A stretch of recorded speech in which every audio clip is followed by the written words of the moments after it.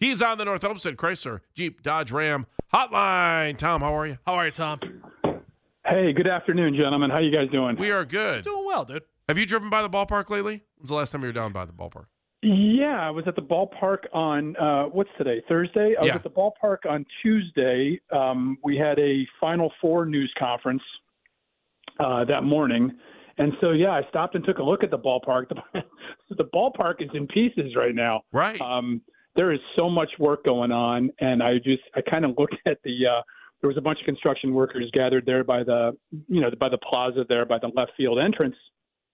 And God, they were moving huge sections of seats in, and there's cranes going, and everything. It was just so busy. I couldn't believe it. And I'm thinking, goodness gracious, they got 30 days to get this place ready. So, and then I noticed the executive offices have been completely gutted. There's nothing over there. I think you guys probably know that they're working out of a temporary office downtown. Yep. And so, everything is in flux down at the corner of Carnegie and Ontario and Carnegie, yeah. The good news is they're moving the home opener to Brazil. So we'll all be in good shape then, and then we can just go down there and check it out there. Oh, yeah. I'm in for baseball at Copacabana Beach. You kidding me? Let's go. There you go. Fun stuff. Do it, baby. Let's do it, yeah. Tom, let's start with the Cavaliers. Tough one last night, but showed some flaws. But, you go in, you make the playoffs, you win your first series, no one's going to remember a double overtime loss to the Bulls. No, true. But I always, listen, I'll be the optimistic view here, but the Strus shot, erased some big mistakes down the stretch in that game. Now, granted, I thought Darius Garland got tackled at half court, and that should have been a call. Evan Mobley was unable to inbounds the ball there with 8 seconds to go, which was a little bit of a troubling sign. And they've, frankly, kind of staggered out of the gate here after the All-Star break. So, and then last night was one of those situations that, you see on the schedule, like a back-to-back coming off of an emotional win. That wasn't exactly that surprising. And Chicago's got a pretty good team. I mean, DeRozan can play, and they've got some good parts. So, listen, we're headed towards the home stretch here. I think everybody would be very satisfied if I told you before the season that the Cavs would be 20 games over 500, not knowing the circumstances they were going to have to deal with. So, they're in a pretty good place. But let's be honest. At the end of the day, this is all that's going to matter this year is how they do in the playoffs and whether or not they can get past a round or two. The only thing that concerned me coming out of that game was the fact that they got out rebounded 73 to 39. Oh my goodness. That was the one, because I was like, oh man, I feel like I'm watching this Knicks series in replay right now. This is not good. No, that's a fair point, Dan. And when you saw the way Orlando played them last week, right, which was kind of pulled straight from that Tom Thibodeau notebook, let's be physical with this team, let's push them around and do what we can. Now, the good thing for the Cavs this year is, for the most part, they've pushed back, right? Jared Allen has been a different kind of player this year. Evan Mobley, when he's been on the floor, has shown those moments where he's obviously gotten bigger and stronger. You can see it in his shoulders and his arms. So physically, he's coming along. It's just that mental switch that I think sometimes needs to be turned on for him. There's moments where, he still grabs the ball and he's looking to pass it first, when you're thinking, boy, I'd love to see him put the ball on the floor and take a power move to the basket and challenge somebody, try to dunk on them. You see that out of Jared Allen every once in a while. So, yeah, it's, listen, and I think we're still trying to figure out, JB's trying to figure out, but as you know, all the armchair coaches at home here are trying to figure out what rotations work best. I think the great thing that has emerged here, guys, this year is that last year this team didn't have any depth. Now they've got almost too much at times. Unfortunately, you're seeing that Sam Merrill is becoming less and less important, but he may have to emerge. He may have to reemerge at some point here. Max Strus the other night, putting on a shooting barrage like he did, shows you the depth of this team. And I'll tell you what, Karis LeVert to me, you guys, has been such an unsung hero for this team all year. Sure, are there games where he doesn't shoot well and doesn't deliver, but there are nights where he's flirting with a double-double or a triple-double. He's been a real facilitator, and sometimes, frankly, there's times where he seems like he's the only guy that's really trying to make a strong move towards the basket. So, listen, there's still a lot of time left for them to figure out, boy, this season has all of a sudden accelerated quicker than I expected. So what do you think the biggest thing is that they learned from last year that they'll be able to take into this year? For me, you just don't get experience until you get it, right? And so I got to believe that there's some hard feelings about last year, about the way just underachieved and going into that? And can they suck that into this year? That's my question. Certainly, that's a big part of it, Andy. I think it's also, and listen, I'm going to sound like a coach here for a second, but it's about valuing those possessions, right? It's about really taking care of the ball when it matters most. And to your point, Andy, I think that's only things that you gain through experience. And listen, I think every team that we've ever seen that has been on a trajectory towards a championship, whether it be a conference championship or the NBA title, has got to go through growing pains. And this team is no different. And I think there are also times where we forget, and I catch myself doing this as well, that you forget that Evan Mobley would be a senior in college right now. I mean, the kid is still, learning the game and learning how to play it at the very highest level. So, all things said, I think, this team has already provided some exciting moments this year, and I think we're going to see more to come. Tom Withers, the Associated Press, joining us on the North Homestead Chrysler Jeep Dodge Ram Hotline. I think the other one I took away from yesterday's game that put a smile on my face, Tom, just because we've talked a lot of negative, but here's the positive. Darius Garland looked like Darius Garland yesterday. Like he did. That shot looked good. The finish looked good. Like it looked like it was starting to click finally. Yeah, and it's funny you say that, Dan. I noticed that the other night as well against Dallas. He was kind of playing with a little bit of a different pace. He was playing a little more of like that quick Darius Garland, fast twitch muscle all over, flying through the lane, looking to pass the ball, looking for his shot that we haven't seen. And I think, in fairness to Darius, I mean, I've never broken my jaw, but I know a couple people who have. That's an awful injury. And, never mind the physical toll that it takes on you. And you lose weight and you can lose some muscle. You also lose some confidence. I mean, he broke his jaw on a very routine play, driving to the basket on Porzingis up in Boston in December. And so I think there's a mental hurdle that he had to overcome as well about, taking the ball inside there against big guys. I think, he's only human, right? He's got to deal with all those things as well. But I think the thing that struck me, Dan, more than anything else was that he was playing faster. And I think that's probably coming straight from the coaching staff is like, Darius, go out there and make things happen. And I think we're seeing, little bits of that here and there now. All right, let's switch gears over to football for a second. Combine going on in Indianapolis. Your thoughts on that, what the Browns should kind of be looking for? I don't know that you can give me a grocery list now because of free agency being first, but there are things the Browns will need next year, and free agents are going to want to sign that are their free agents right now. Yeah, I'm one of these people that kind of, and I don't go to the combine only because at the AP we would have to send 32 writers, which turns into an exorbitant cost, regardless of what our budget might be. But so I'm kind of keeping an eye on it from afar. I don't put a ton of stock in it. I think it's a great opportunity for the Browns, especially with basically a new offensive coaching staff to kind of get together and figure things out from that standpoint.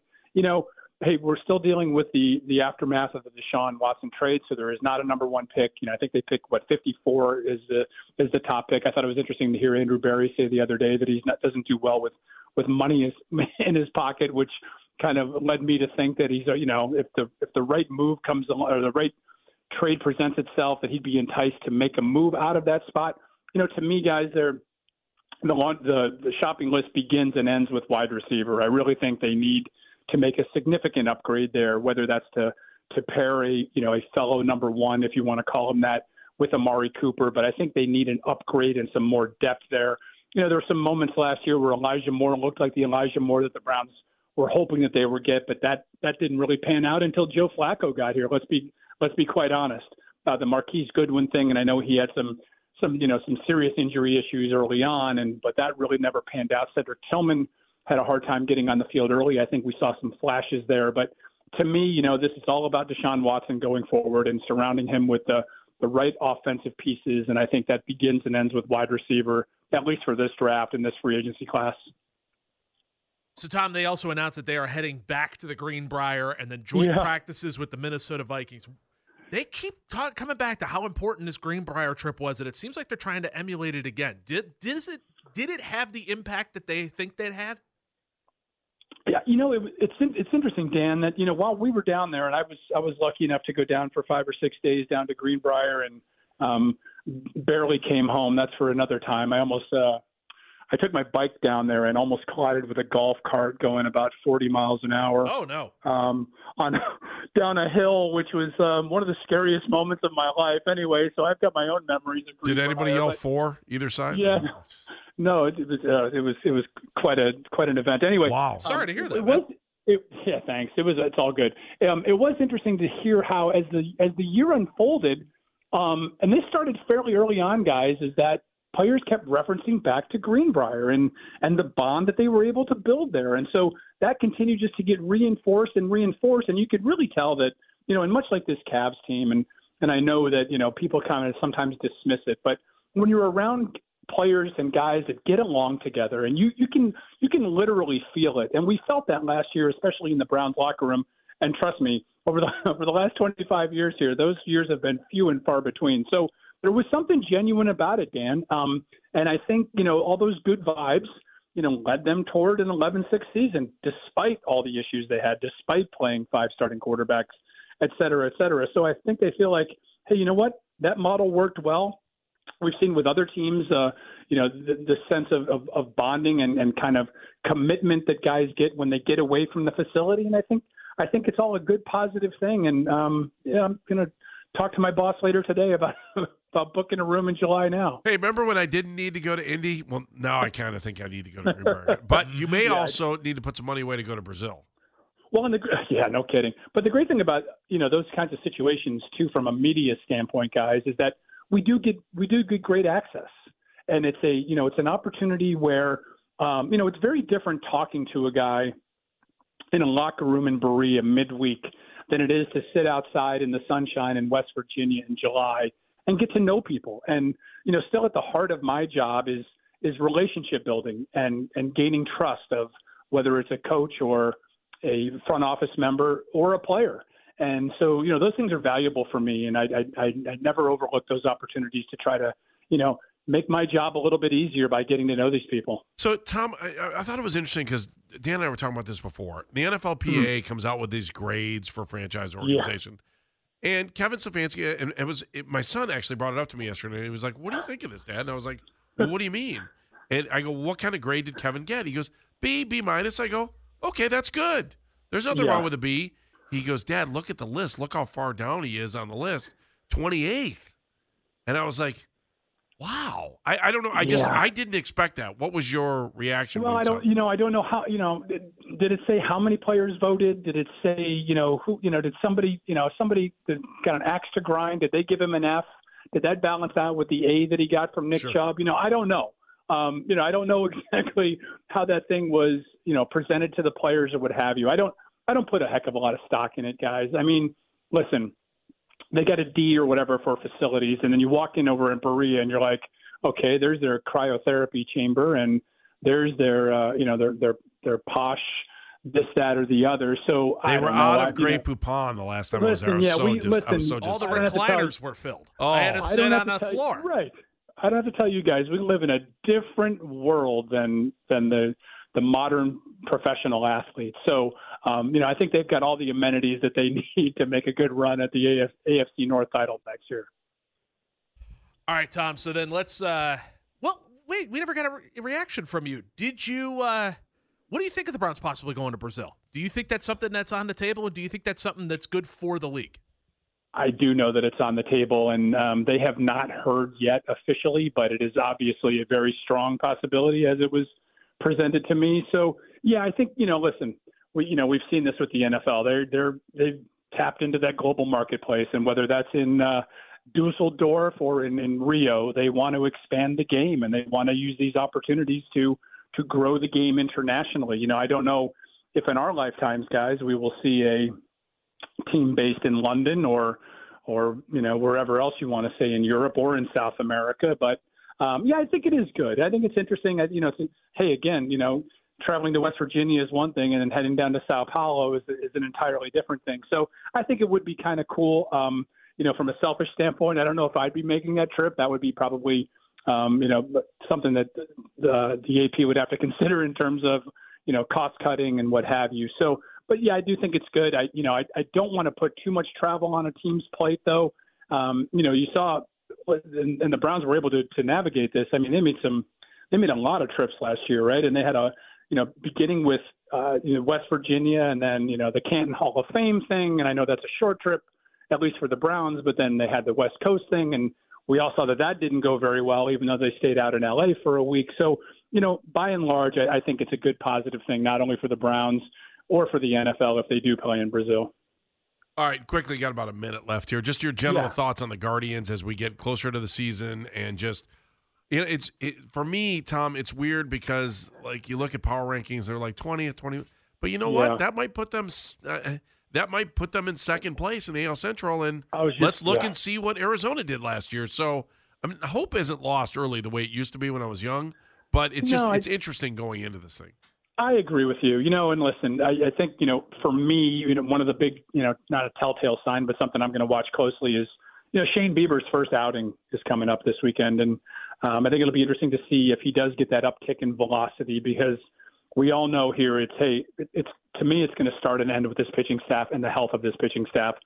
People want to talk about last year, which I believe 76 and 86 they ended, without having Tristan McKenzie and Shane Bieber essentially in the rotation for the majority of the season. So, we can talk all we want about this team needing a power hitting outfielder, and they do need one. There's no question about it.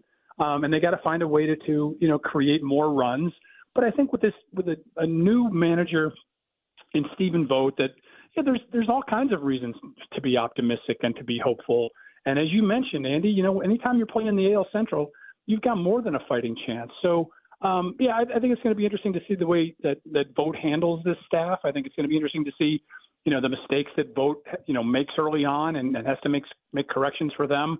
I think they do have some interesting pieces in this lineup, and he's going to have to figure out a way to put it together to maximize what they have without having, that big bopping bat. So, and I'll be honest with you guys, I've been keeping an eye too on some of those free agents that are still kind of lurking out there and wondering whether or not they make a move at some point. Keeping an eye on them. And, the good thing, guys, is despite the snowfall we had this morning, that spring is on the way, and that always breeds optimism and hope. So close. Thank you, Tom. Always appreciate your time. You're the man. Thank you. Thanks, Tom. Thanks, guys. All right, we'll talk to you soon. Care. Tom Withers from the Associated Press. It's not news until Tom Withers says so. He was on the North Olmsted Chrysler Jeep Dodge Ram hotline. Time now for a 2020 with Andrew Rohde.